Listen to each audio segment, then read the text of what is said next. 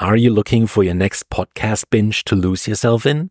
Let me introduce you to a story that begins with sweet romance but quickly turns into betrayal and the far-reaching consequences of one man's deceit. It's an account told by the women whose lives were forever changed by it. You probably think The Stories About You is a podcast hosted by Brittany Art. And it's not just another podcast. It's an exploration of self-discovery, growth, resilience, and healing. And it's all told in a unique format. And this is why I'm so excited about this one. This is Brittany's story, but she doesn't just host it like a podcast in the traditional sense. Through immersive soundscapes and the voices of the women affected by these events, this podcast creates such a unique experience that's going to make your headphones glow in the dark. I can't wait to get started, and I hope you'll join me.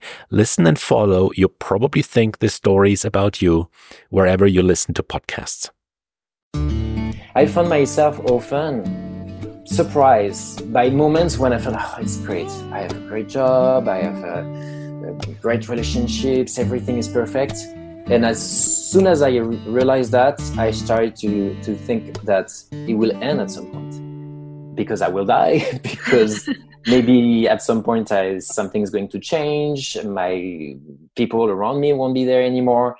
So even when you touch that perfection, you know that it's not gonna last. That was Dr. Mathieu Valette, and you are listening to Psychologists Off the Clock. Curious what psychologists chat about over coffee? We are three clinical psychologists and busy parents who love to talk about and explore the best ideas from psychology to use in our clinical work and in our own lives. I am Dr. Diana Hill, practicing in Seaside, Santa Barbara, California, where I specialize in compassionate, values-based approaches to living well. I'm Dr. Debbie Sorensen, practicing in Mile High, Denver, Colorado, where I specialize in rehab and health psychology and acceptance and commitment therapy. And from coast to coast, I am Dr. Yael Schoenbrunn, a Boston-based clinical psychologist and assistant professor at Brown University, specializing in evidence-based therapy for relationships. In this podcast, we explore how psychological principles can help improve your work, relationships, parenting, and health. We discuss the practices we use in the therapy room and bring you ideas from psychology to help you flourish in your own life. Thank you for listening to Psychologists Off the Clock. Hi, everyone. I'm here to bring you an episode that is an interview I did with Dr. Mathieu Valette. He wrote a book called Mastering the Clinical Conversation, Language as Intervention, along with Jennifer Valette and Steve Hayes. You guys, this is one of my favorite clinical books. I read it and really think about it often. I use this framework a lot when I'm thinking about what I'm doing in therapy. And really what he talks about in this episode is a bit more broad.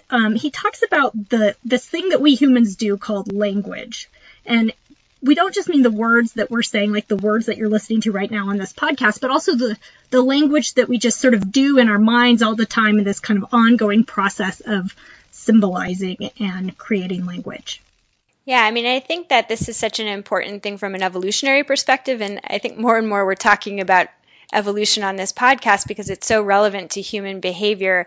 And I think one of the things that we know from evolutionary science is that language is really something unique to human beings, and it is so powerful and so magical, and yet it can create a lot of suffering because we can get really caught up in worrying about the future or ruminating about the past or wishing for things that aren't. And so I think in this way, it's really kind of an important thing to be looking with a lot of analytical and curious attention at this thing of language. What are some of the ways that this episode impacted you guys when you listened to it? Well, first of all, I loved it, Debbie. It was such a good episode for me, both personally and also thinking clinically about working with some of my clients. And the part that really struck me in the episode is when you talked about rules and how we have sort of these unconscious rules as part of our language, and we just follow them without maybe ever questioning them.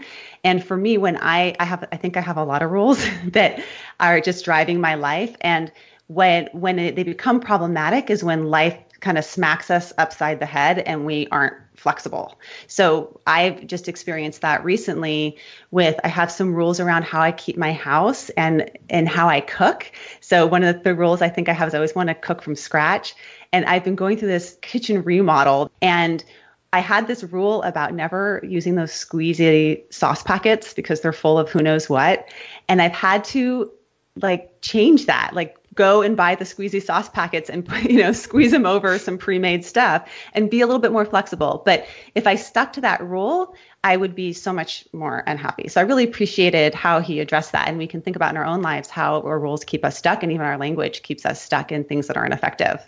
How about you, Yael? I think that's such a good point about the rule governed ideas and the language that we associate with it. And I think in the couples context, in the couples therapy room, I see this all the time, that we kind of come into relationships with these ideas of how people should act, right? A good partner does this and a bad partner would be represented by this. And we get really caught up in these ideas of how things should be. And I think as a result, we often miss out on some of the nuance that exists in most people. And we get kind of rigid in what we expect from our partners. And I know this to be true for myself too. I mean, and I think that was one of the powerful things about this interview, Debbie, that you did, is that I think kind of what Diana was referring to, some of these rules are so at the subconscious level that we don't even realize that we're engaging in that rule governed thinking.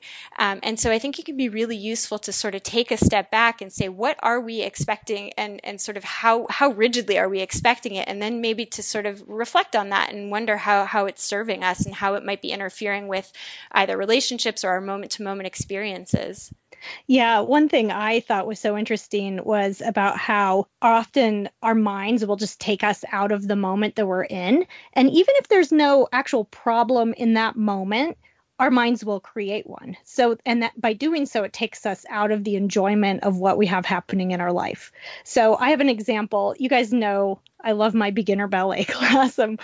All my friends know I'm always talking about this. I find it really enjoyable. And I caught myself doing this. So what I noticed, in ballet, there's mirrors everywhere, and there's all these, very fit ballerina types. And I found myself getting caught in some body criticism, just sort of comparing myself to others and thinking about how, I should, lose some weight and exercise more and blah, blah, blah.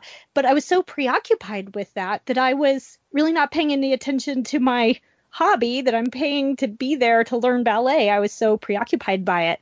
And one thing that Dr. Vellet does in this interview is he talks about how we can build awareness of language process and transform it. And so what I was able to do was to be like, okay, this is what's happening. I'm getting stuck in self-criticism. There it is. Now I'm going to just kind of try to reorient myself back to focusing on why I'm here, just to bring myself back into the moment. And sometimes we have to do that over and over again, but it can really get us out of that trap. So listen to this episode. I think you'll find it really helpful in becoming more aware of your own language processes, and whether you're a therapist or a person who wants to build more motivation and meaning in your life, I think this episode will be really helpful to you.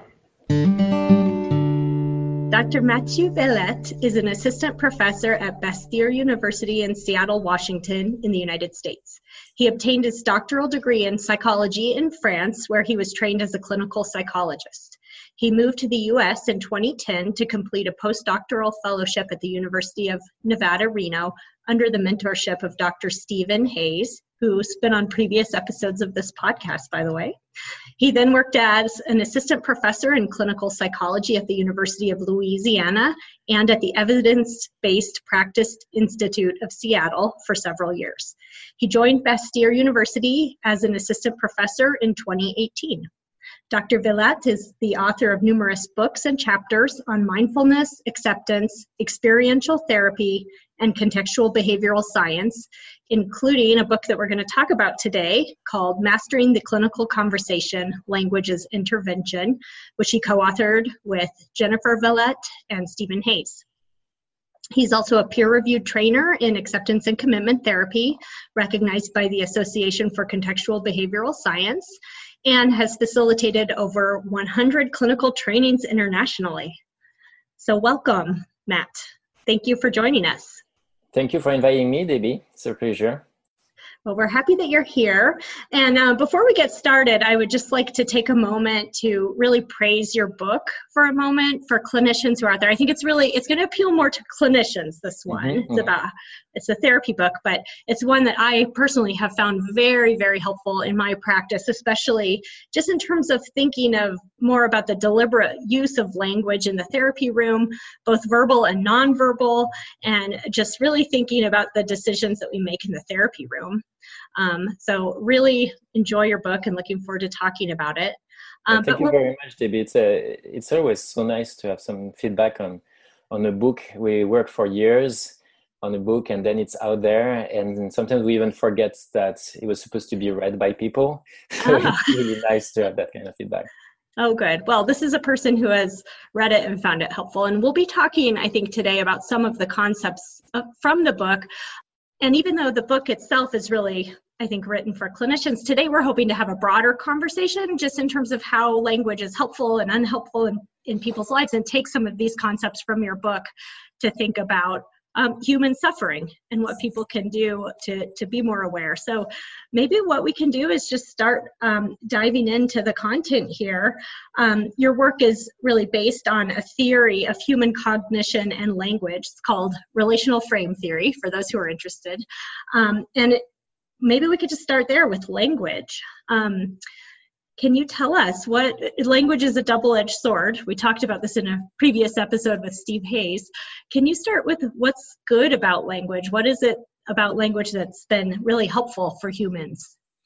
Well, I mean, one thing to say, I think first is that language, for our perspective, the perspective of this theory, relational frame theory, but more broadly, the perspective of behavioral psychology, language is a behavior. It's something that we do. And more than that, it's something that we learn to do.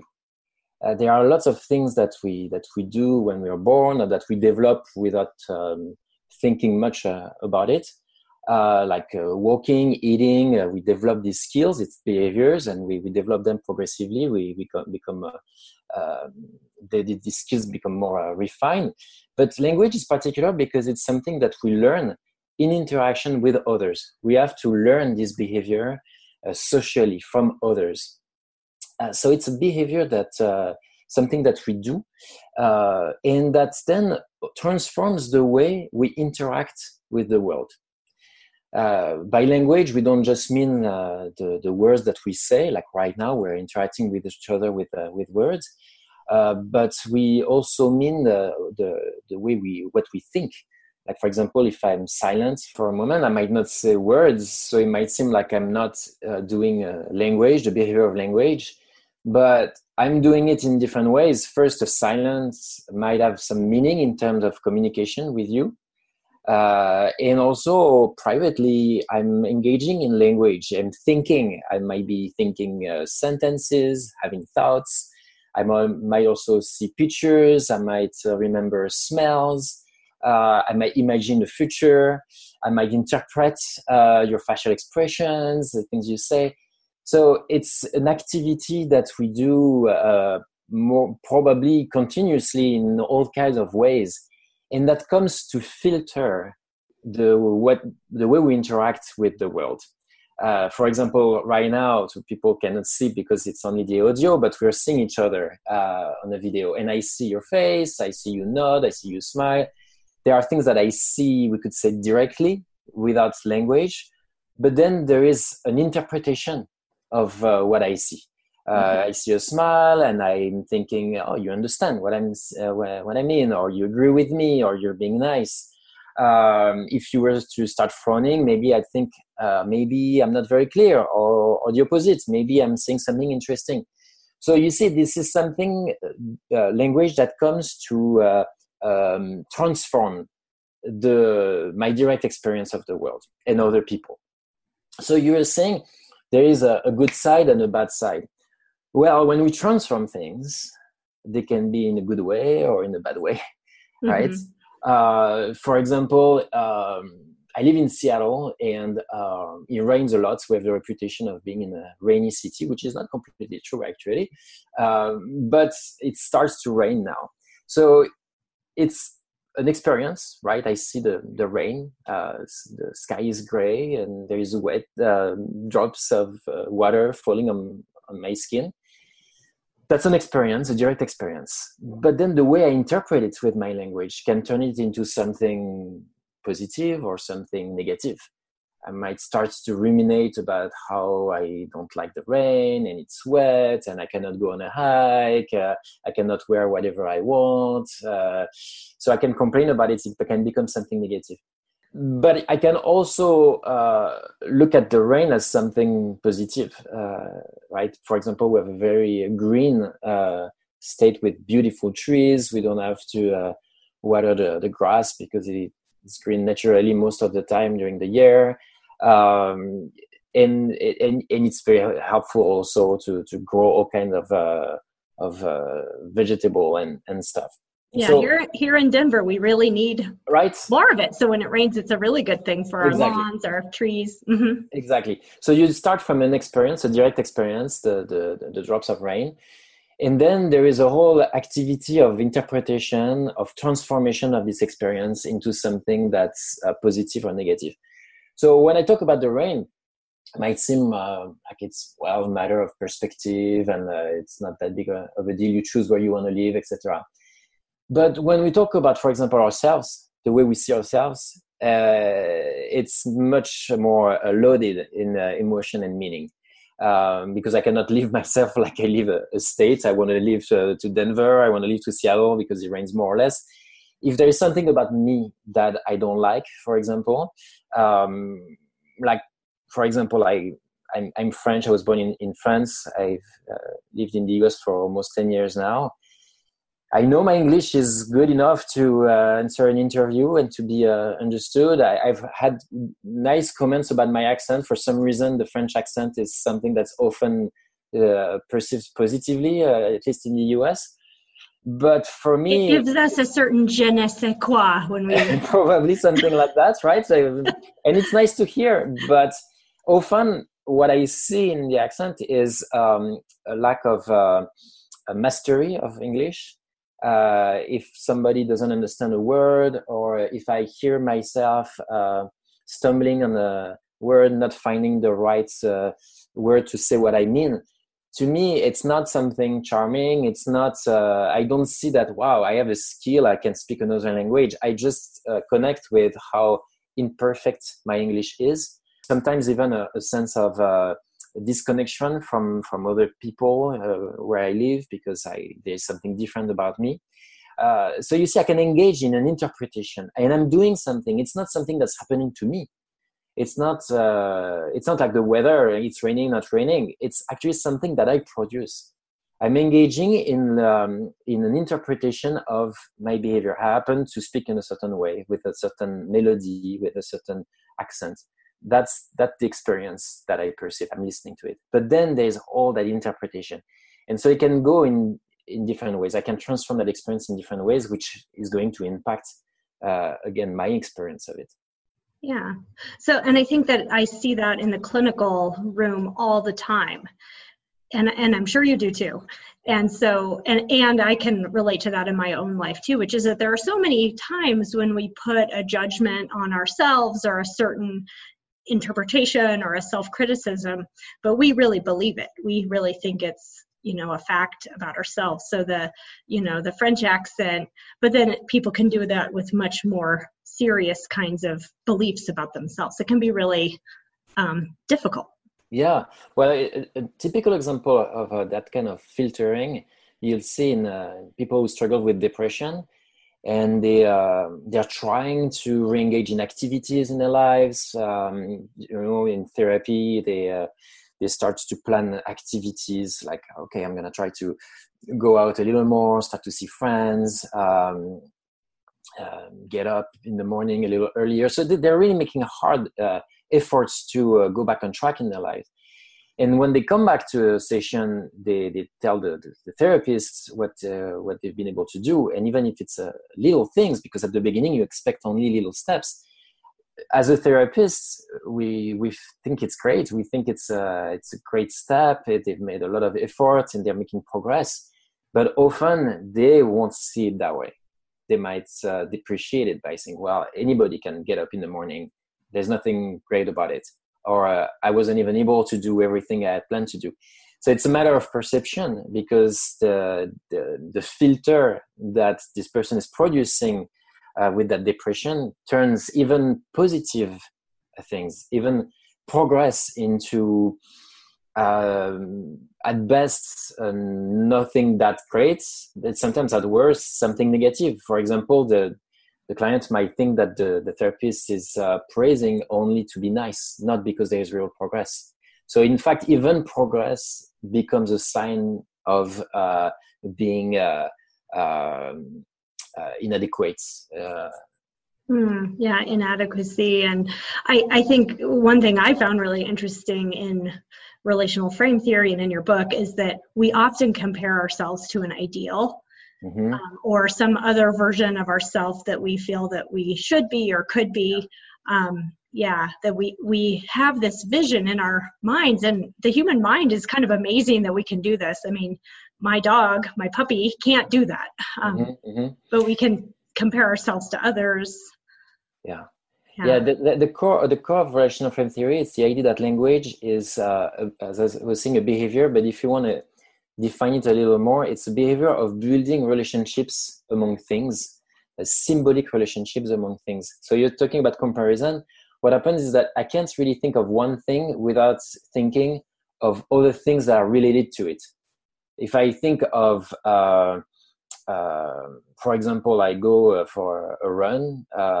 Like yesterday, I went to run for 30 minutes. But as I was running, I kept thinking of friends who run much more than me, like 2 hours, and they do much more. And sometimes it's a good comparison that can make me feel good. Like I might think of how, even in comparison to myself, 2 days before I was unable to go for a run. I was like, oh, that's great. You see what you did this morning? You went for a run for 30 minutes. But I might compare myself to 10 years ago when I used to run for an hour. I might compare myself to other people who are running on the same road. It's because language is about building relationships, and often we define intelligence that way too. It's an ability to adapt, but also an ability to make connections. So it's it's the positive aspect of it is we can make connections. We don't look only at one thing. We can connect them with an infinite number of other things, like a web. But the downside is that sometimes you just want to appreciate one thing, or do you want to focus only on one thing? Like, can I focus just on this task right now and not be distracted by all the other things that I have to do? Can I appreciate this very moment? I'm having a nice coffee with a friend and we are enjoying this moment. Can I just leave aside all the stress about work? No, I can't, because everything can be connected through language. I had a client once tell me, this really stuck with me, that he would walk out on his back porch on a beautiful morning, see the sunrise, and he would make himself very unhappy because the first thought he had was, I should be appreciating this more. Yeah. And so the language sort of took away from the moment. Yeah. We often say in RFT, in relational frame theory, that it's like the mind is sort of problem-solving machine, and not only. I think we'll probably talk about that later. It's not just problem-solving, but it's very powerful at solving problem and also at detecting problem. Probably it's so good at solving problems that it's always looking for a job, we could say. So if everything is perfect, like there's nothing to solve, well, we still find a way. Like sometimes we say, oh, it's too perfect, right? It's too perfect, it's lacking something, it's becoming boring. See, again, there is a problem to be solved. Oh, we'll make one up if there's not one already there. Yeah. Mm-hmm. Or even just the fear that it's not going to stay like that. I found myself often surprised by moments when I felt, oh, it's great. I have a great job. I have great relationships. Everything is perfect. And as soon as I realized that, I started to think that it will end at some point, because I will die, because maybe at some point something's going to change. My people around me won't be there anymore. So even when you touch that perfection, you know that it's not gonna last. Yeah, and we like to remind ourselves of this as humans. I think, again, my my puppy can't do that. But we as humans, we're always in contact with that possibility of loss, or things could go horribly wrong. Yeah. Now, I think one really interesting thing that you've talked about is rule following, and how rules, part of what we're doing with language is creating rules for ourselves. And I actually loved a personal example that you gave in the workshop that I went to in Montreal. I don't know if you remember, about your own relationship with rules and rule following. So I was wondering if you could talk a little bit about rules and perhaps you remind me the example. Okay. I use different examples, but I find the topic of following rule really, really interesting. First, I want to explain how we define rules in RFT, because a rule is a term that we use in everyday language, but we have definitions a little more specific. First, a rule is it's a production of language, right? So you could say it's a thought, for example, or the way I speak, to describe actions and their consequences. So, for example, if I say, if I open the door, then it will be cooler in the room. We could consider that a rule in our jargon, because it describes a behavioral sequence. You do an action, and this consequence will happen. So it's not necessarily a rule in the sense of you have to do that. It's just a description of what will happen if you engage in a given action. A recipe is a set of rules. You follow the steps, and you will make the beautiful, very good chocolate cake if you follow the steps as described. So rule following is a behavior, right? So describing the behavior sequence, producing a rule is a behavior, it's language, but then rule following is another behavior. Sometimes we forget that, because when we listen to our clients, they might say, I really have to find a job, or I have to be perfect. But that's a production of a rule. But then do they follow the rule or not, right? That's another thing. I produce a lot of weird thoughts every day. I'm sure you do, everybody do. And we don't necessarily follow all these rules. It's more like there's a lot of options are available to us. Like when we want to make a decision, if I order food to this Chinese restaurant, and I know what I will get, it will be very good. Okay, but then I can order Italian food, and then I will have spaghettis, and I love spaghettis. So I can produce all these rules, these predictions, and then I can follow them or not. So the topic of following rule is very interesting, because we can then observe what makes us follow different rules. What is the process that leads us to follow rules? And one in particular that I found very interesting in clinical work, and I think it would interest people in general, it's that we often follow rules without paying attention to the utility of following this rule.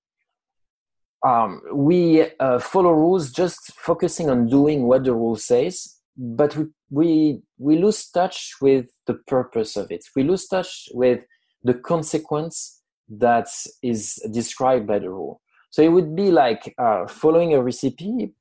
You do exactly what the recipe says, but as you follow a recipe, something is not working. Like, for example, maybe the recipe says to add 4 pounds of sugar for your cake, right? This is 4 pounds. Yeah, your reaction is, a little sweet. Yeah. You should notice that something is probably not right there. It's probably not going to be good. It's going to be very, very sweet. But you do it because it's in a recipe. And by the way, that's an example that is perfectly true of me. When I follow recipes, I very rarely question recipes. Why? Because I tend to think that the person who wrote the recipe is right. I see myself as not a good cook. I like to cook, but I'm not particularly good. So I trust 100% what people say. And so I will often just follow the recipe no matter what. I will just focus on doing what the rule says. Eventually, when I taste the cake, hopefully I will realize, oh, well, something went wrong there. But I won't question it on the other way. Other people who know cooking much better, they will often pay attention and say, 4 pounds of sugar, something wrong there. That's a very strong example, but people who are very knowledgeable in cooking will probably even make changes that are much more subtle than that. Say, I don't want to use that kind of vanilla. I'm going to use a different kind because it will be better. It will go much better with what I'm preparing beside that. So this ability of adapting the rule and adapting the way you follow the rule to your actual experience is a really great skill, right? It means that you have to listen to the rule or read it, but also compare the rule with what you get with it, right? It's like, another way of thinking of it is like a bit like a GPS. You have a GPS in your car. Everybody has GPS now, pretty much, in their cars or in their smartphone, and we use it a lot. But if you don't look at the road, sometimes they won't get you actually where you want to go, because the GPS might be up to date, or it make mistakes. There is a problem of connection. So you do have to pay attention to the road too, to your own experience. So rule following, there's different ways of following it. Either you just follow it blindly. I do what the rule says, and we often see that in therapy.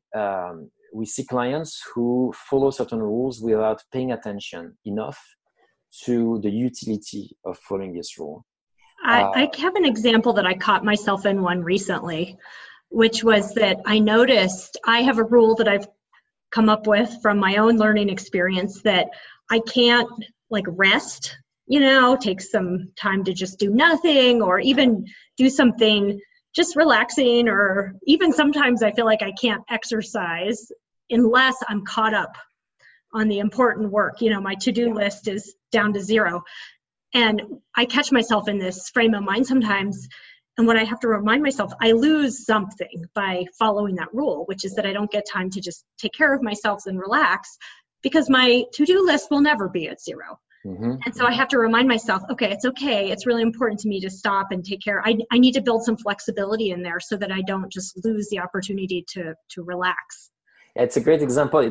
I would say it's an example where your rule is not inclusive enough of the different experiences, different important things in your life. It could even work for your peace of mind at work to finish every day with having finished your to-do list. But what about other contingencies? What about other parts of your life? What about the time that you spend with your family, for yourself, watching TV, and what about this to-do list, so to speak, right? And also, you say it never really ends. I find myself sometimes wanting to answer all my emails because then it'll feel good. But how long does it last that you don't have any email? Right. It's maybe an hour, and then there's already one more. So if the rule says you'll be okay once you finish your to-do list, but the to-do list never ends, well, the conclusion is you'll never be okay. So how can we either follow the rule with more flexibility, or even enrich a little bit these rules? Perhaps the rules could say, do a bit of to-do list, to maybe 5 items, and then spend some time doing other things. Or the rule could say, take into account work, but take also into account your well-being, right? And so often in therapy, that's our job, right? Is to help clients pay attention first to the rules that they are following, because often they don't even realize that they're following these rules, and then pay attention to how it's working for them to follow these rules. Yes. Now, the example that I remember from you was, now myself, I tend to be a bit of a blind rule follower. At least I used to. I think as I get older, less so. I'm a little more willing to break the rules. But you had your own response to rule following that became a rule. Do you mind sharing that? Yes. I remember. Yeah, I think it's something that probably characterizes my personality for as long as I can remember, or I internalize things that I've heard, because I think my parents, my teachers, even when I was young, would say that about me, that I tend to want to do things my way. I remember teachers telling me, for example, when I was 6 or 7, they would advise me to underline in red important things that I was writing, like you take notes and and I remember rebelling against that, because I didn't feel like I needed it. I still don't know for sure if that was true that I didn't need it, or I was just rebelling against being told what to do. It's hard to tell. I think it's not clear cut. There's often a little bit of both in there. I think I probably kind of knew what was good for me, but I was probably also rebelling a bit against that thing of being controlled. So what can go wrong there. It's not that I pay attention to what I need and I trust myself. What could go wrong is to turn any kind of rule as something that you should not follow, especially rules given by others. So you could end up questioning every time somebody gives you a piece of advice, or you join an institution and you see the policies of the institution, and every time you're like, that's stupid, I shouldn't have to do that. Or I'm going to do it a different way because that's I know a better way, or it's arbitrary, seeing arbitrariness everywhere. In fact, it becomes a rule too. Mm-hmm. A rule that's not necessarily helpful. The rule becomes, if I'm given a rule, I won't follow it, even if it could actually be good for me. Right. Even a helpful rule, your mind is telling you don't. Exactly. Yeah. Exactly. That's what we call in our jargon counter-pliance, because the way of following the rules without paying attention if it's helpful, we call it pliance. It's the idea of I do what the rule says no matter what.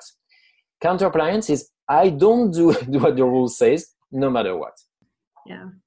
So just to continue on this sort of personal tack, I know that one of your book co-authors happens to be your wife, who's also a psychologist, and I'm always intrigued by double psychologist families. My husband is in the field.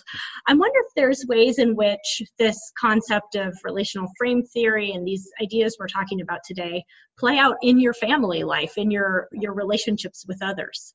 Yeah. Well, I think one of the ways that RFT has helped, I would say even in general, my communication with others, but definitely applies to my relationship with my wife, is the use of perspective taking and what we call also inclusion framing. So a way of building a sense of commonality with others. Perspective taking is very important for empathy. It's very important to have a sense that people have different experiences and different filters of experiences, right? As I was saying earlier, language produces a filter, and because it's a behavior, we all have different histories around these behaviors. You, Debbie, think differently than I think. We have different histories. I think differently than my wife thinks. It's actually hard to remember it because when we're in a romantic relationship and for a long time, there's an aspiration that, of course, we're going to connect, we're going to be in sync. And people have different views on that, different expectations on that. But there's a sense that we should be connected, right? That we should maybe not be the same, but be on the same page in many ways. So the difficulty is to find that sense of commonality without denying that we have differences too.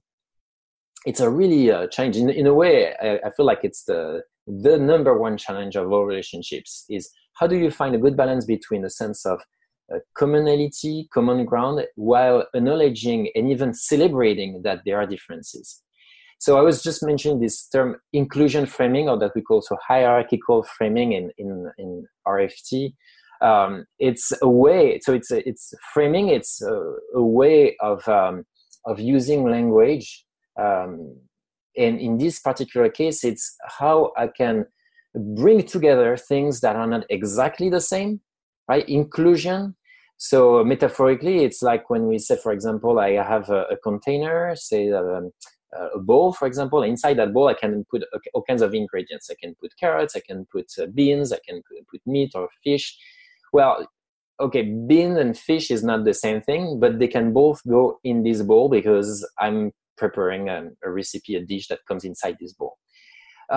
So bringing this metaphor to a relationship means what?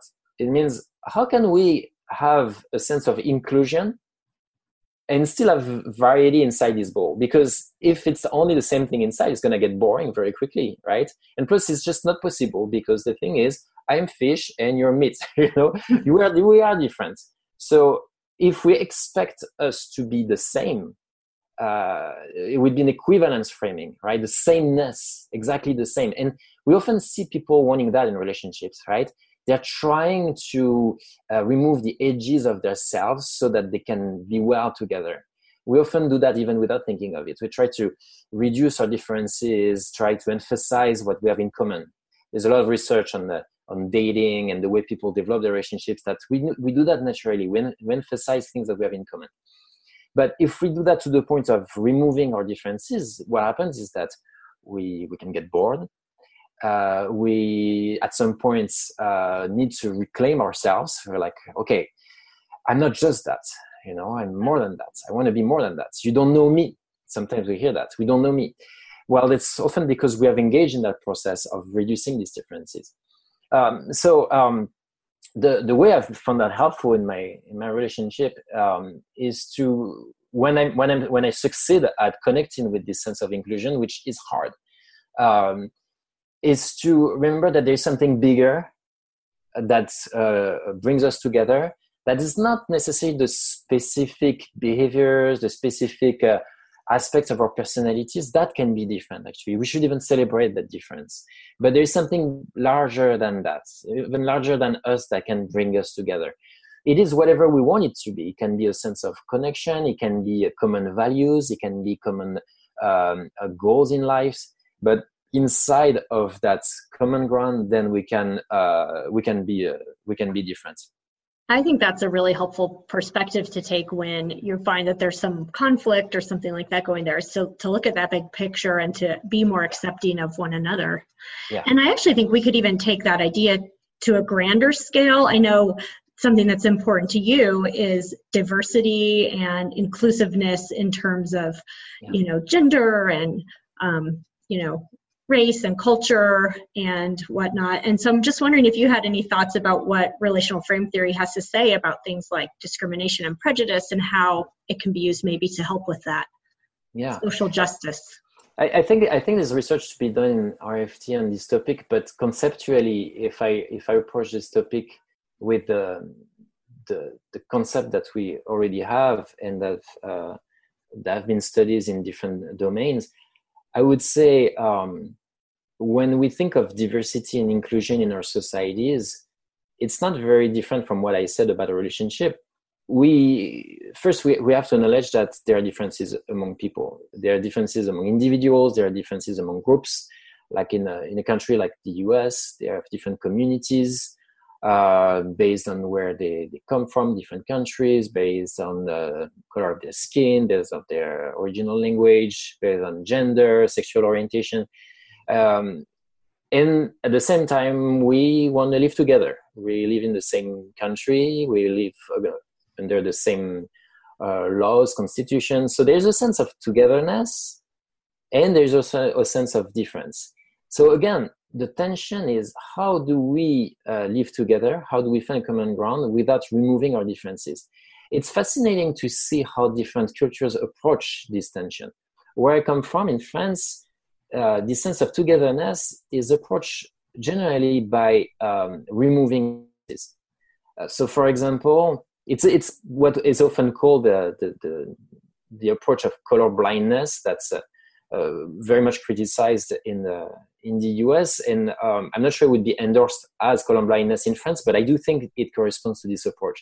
Basically, in France, people emphasize that everybody is French, and you should not mention the color of skin, where you're coming from. You're French, just French. In fact, there was a little bit of controversy a couple of months ago after France won the Soccer World Cup, football as we call it in France. Because some people from outside France, Africa won the World Cup, and people are very upset in France to hear that.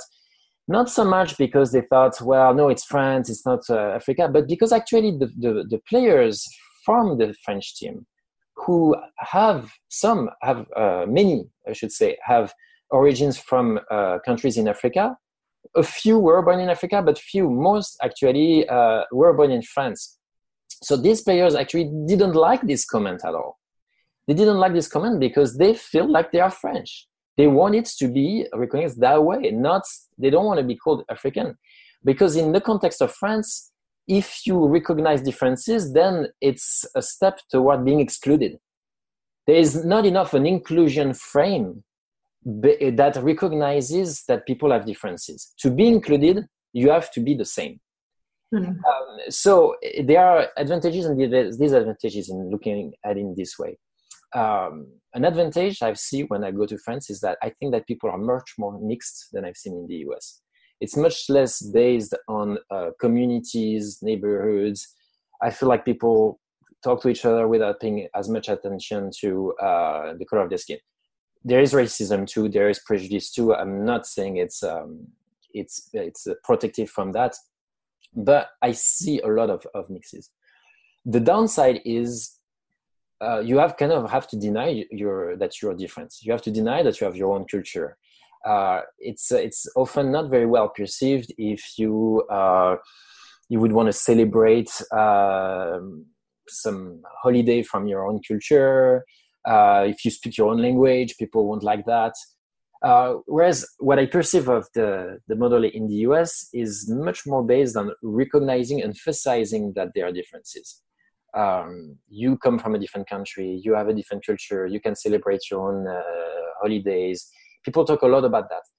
The downside of the system in the US, in my opinion, is that it can create more separation among people, more differences, because we want to emphasize that people are different. Then we can also have a hard time bringing people together.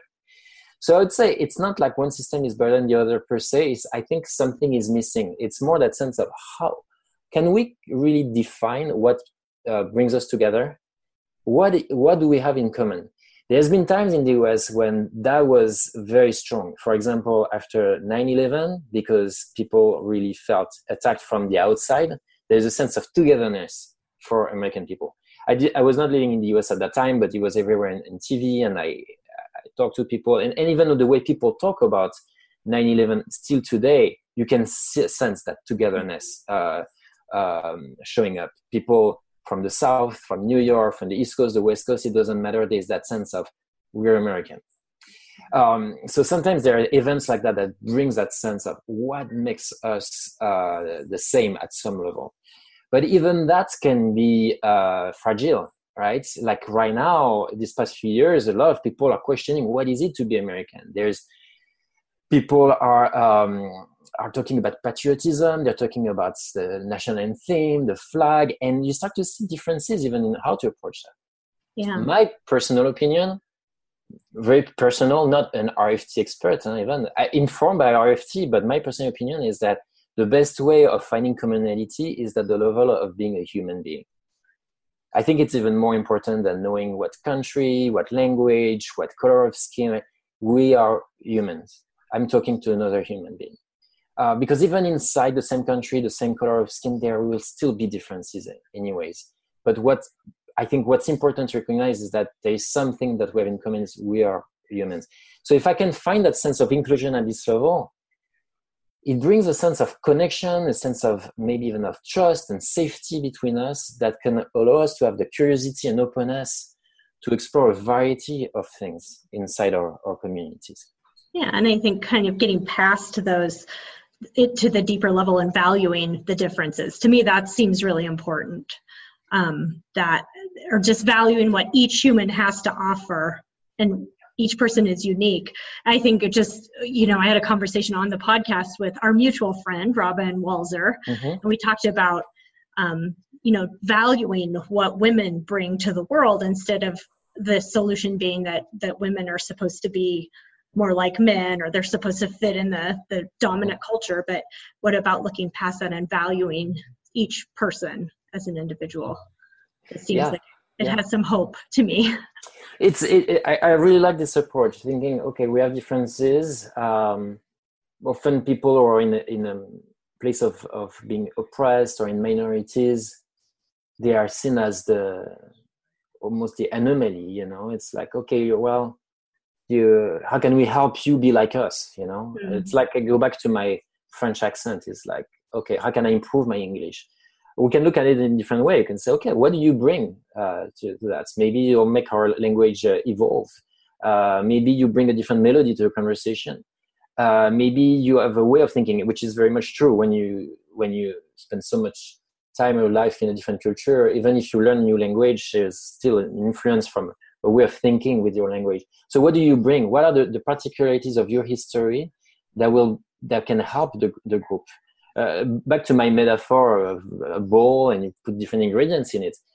when there is diversity, you don't want to necessarily put everything in a way that's not coherent at all. There's ways also of harmonizing these connections, of course.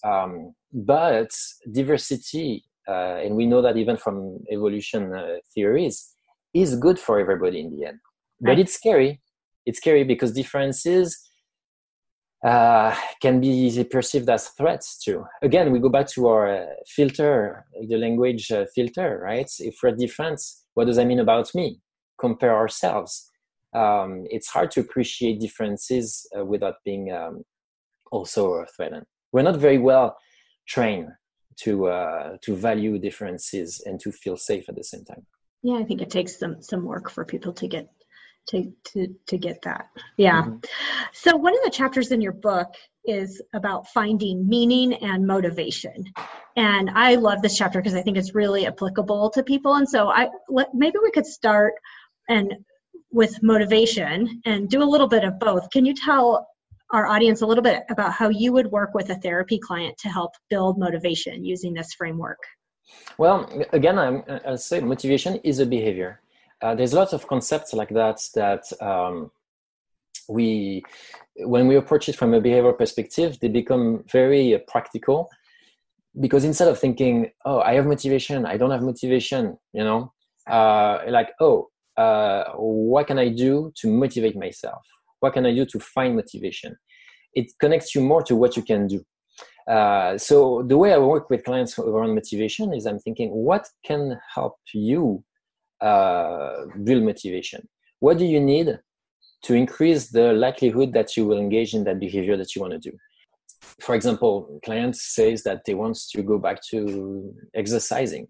Okay, so at what time do you want to go to exercise? At 7 a.m. Okay, every day, every other day, every other day. Okay, so we define the action of exercising. And now, where is the motivation in all that? The motivation, from an RFT perspective, from this language perspective, it's all the things that you're doing with your language to make the action more attractive, more desirable, more pleasant, more motivating. So, for example, if I think of getting up at 7 a.m. and start exercising, what is the first thought that comes to mind? Is it, yeah, great, I cannot wait to go there? Well, probably it's going to work. Although you have to see if that thought is still there at 7 a.m. Because what you think now, the behavior of thinking that now might not be the same tomorrow at 7 a.m. If it's the same, you're probably going to get up and it's going to be fine. But if it's either the same or even right now, the first thought that comes to mind is, it's going to be tough. I'm going to be tired. And it starts to rain now. It's dark at 7 a.m. And so you see, I'm engaging in all kinds of thinking that decreases the likelihood that I can do it.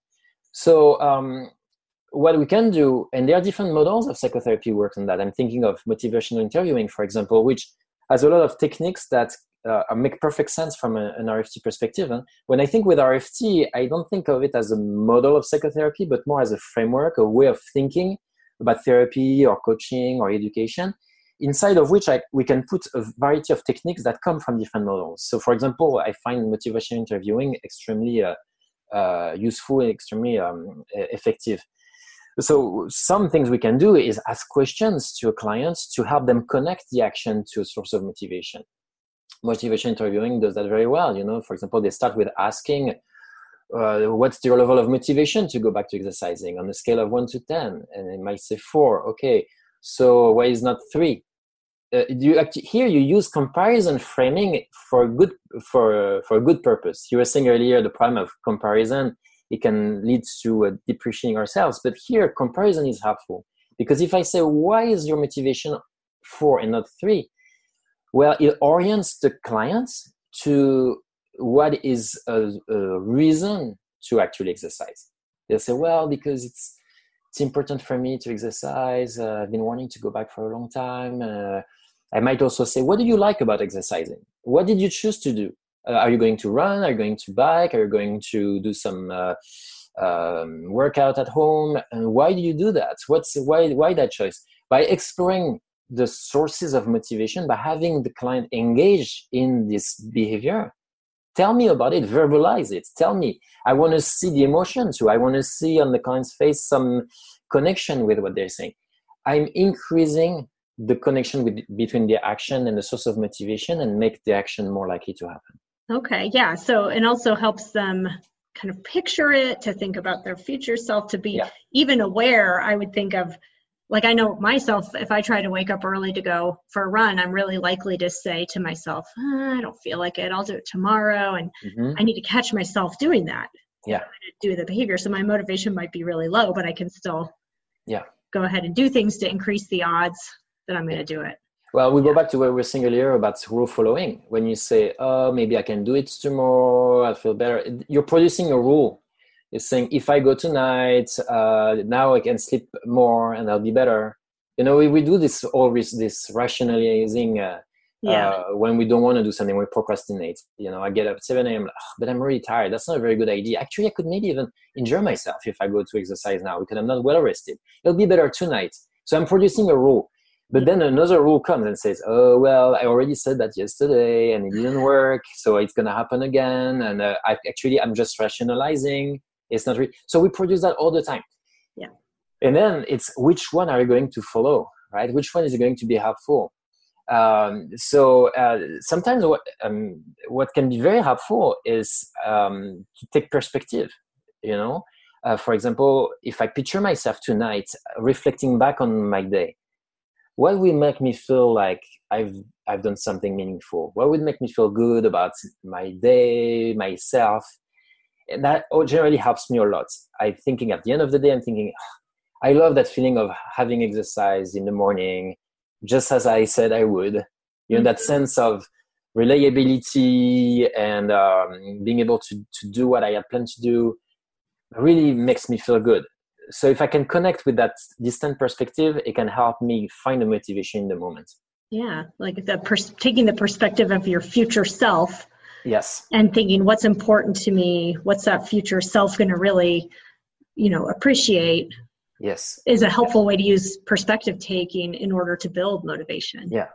Perspective taking like that, it's things we can use with clients in all kinds of ways. You know, have them take the perspective of another person, have them take the perspective of a past self, future self, and every time it's a transformation of the experience. The experience is, what do I feel at 7 a.m. when the time comes to exercise? Right in this moment, what do I want to do? But when I take different perspectives, it's like it brings a new filter. And so if we can train clients to engage in the filter that's most helpful, in engaging in the languaging, right, that's most helpful, that helps them to live the life that they want to live. Yeah. Well, and speaking of, final question today, and then we'll wrap up here, which is about the other part of your chapter, finding meaning. And so how would you use, again, this framework to think about helping a client or, a listener to this episode build more meaning in their life? Yeah. You know, I said earlier that often we talk about language intelligence as a problem-solving machine. It's often talked about that way in the acceptance and commitment therapy, in the mindfulness tradition. But I think that when we think of it only that way, it's a little pejorative. It feels like, well, okay, thinking is just like to solve problems, to repair cars, and it's more than that. Language or intelligence is also what produces meaning and purpose, abstraction in our lives.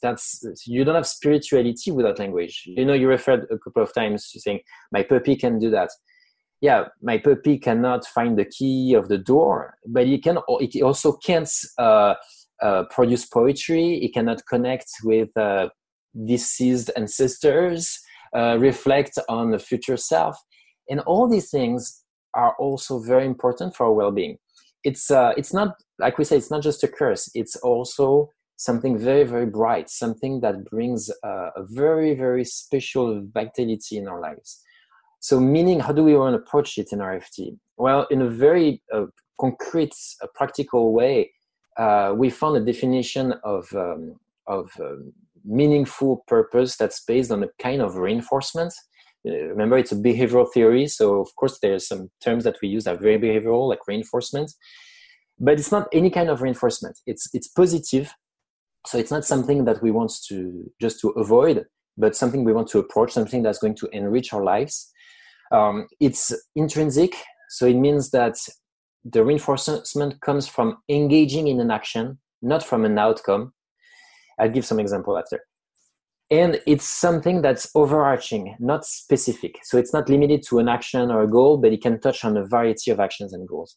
So for example, if one of my values, one of the things that bring purpose and meaning in my life is to share with others my knowledge, helping others discover new things, which I think is something that I'm connecting to this morning with you during this interview. There's lots of ways I can do it. Interview, teaching, it can be having a conversation with others when I tell them a little bit about psychology, even people who are not in psychology. So there's all kinds of ways I can share my knowledge. So it's overarching in that sense. If it was specific to one action, it would be, I can only do that when, for example, I write a book. It's the only way I can share my knowledge. Well, I would be pretty limiting, right? I would have to only write books. I would only have opportunities to connect with this sense of purpose by writing books. That would be probably a bit difficult to live my life in that way. I say it's intrinsic. That's an important part. It means it's not based on the result of my action. When I share my knowledge, as I'm doing it with you during this interview, I am connecting with this value, with this purpose, because I'm doing the action, not because it's a success or not. I don't know if the interview is good or not good. I don't know how many people will listen to it. I don't know if people will enjoy it or not. I don't know that. What brings meaning to it, it's not the result of the action. It's because I connect to my value of sharing my knowledge. Maybe I'm not doing a good job, but it's still meaningful.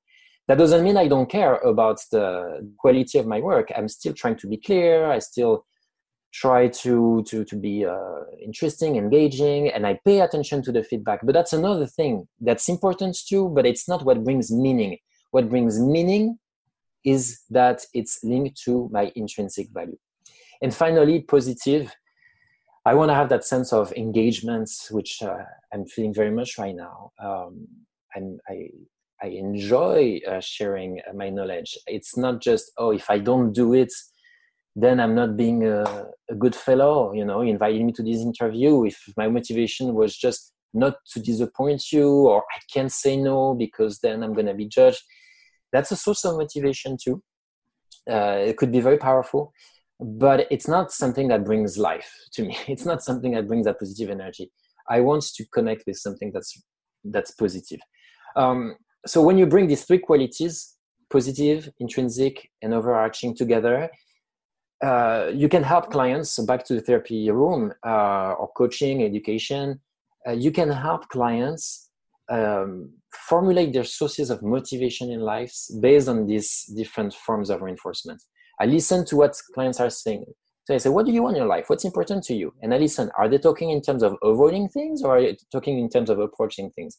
Are they talking in terms of outcomes?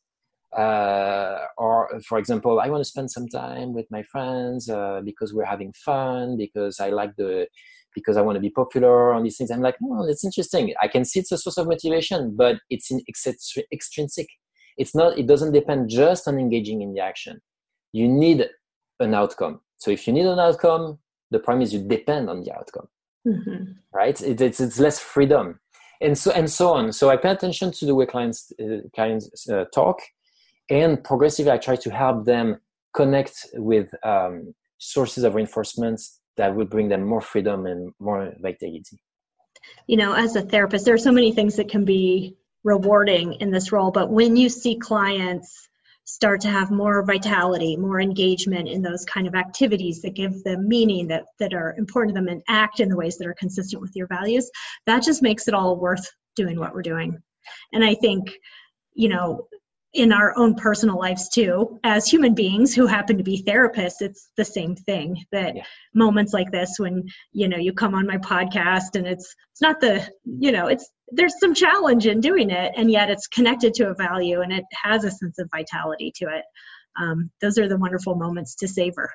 Yeah, and you have something hard to remember is you have to engage in that connection. It's not, like I said, it's not just like the weather. Oh, nice, it's sunny day today, wonderful, I'm so happy.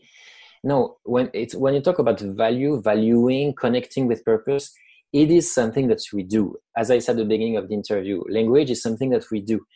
If you approach it that way, then you realize that you will find meaning because you engage in that connection.